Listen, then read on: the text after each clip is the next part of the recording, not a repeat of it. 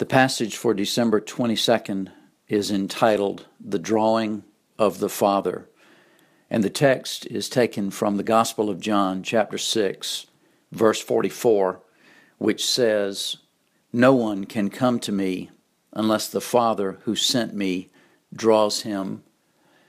On the surface, this idea may seem repugnant to our self-will.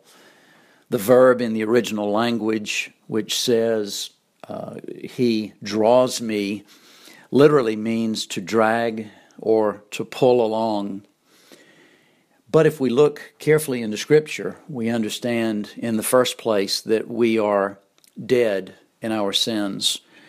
Paul would write in the Ephesian letter, "You were dead in the trespasses and sins in which you once walked."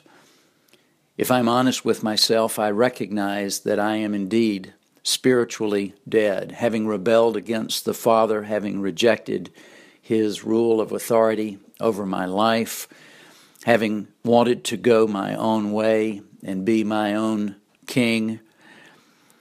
I can no more pick myself up and walk toward God than a dead man can wake himself and walk out of a morgue. I am, as Paul says, dead in the trespasses and sins in which I once walked. But we also see in this passage, in the second place, that the grace of God opens our eyes to our need for new life. Jesus would go on to say in John chapter 6, "It is the Spirit who gives life." That spark of awakening, that dawning of realization that I am sinful and separated from God is itself, though disturbing, though dissettling, it is a sign that the Spirit of God is at work in the soul of man. And then finally we see how the grace of God does indeed draw us to Himself. He gives us the power and the ability to cry out for forgiveness. Chambers writes, "It is God who draws me. Then I begin to get an intelligent appreciation and understanding of the wonder of the transformation in my life."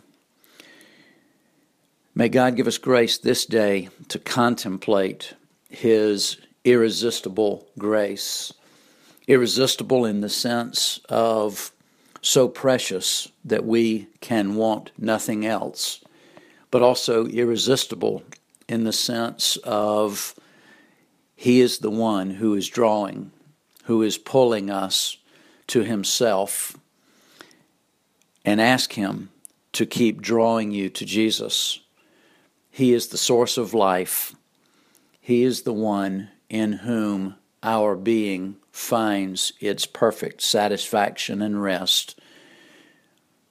God, give us grace this day to rest in that newness of irresistible grace.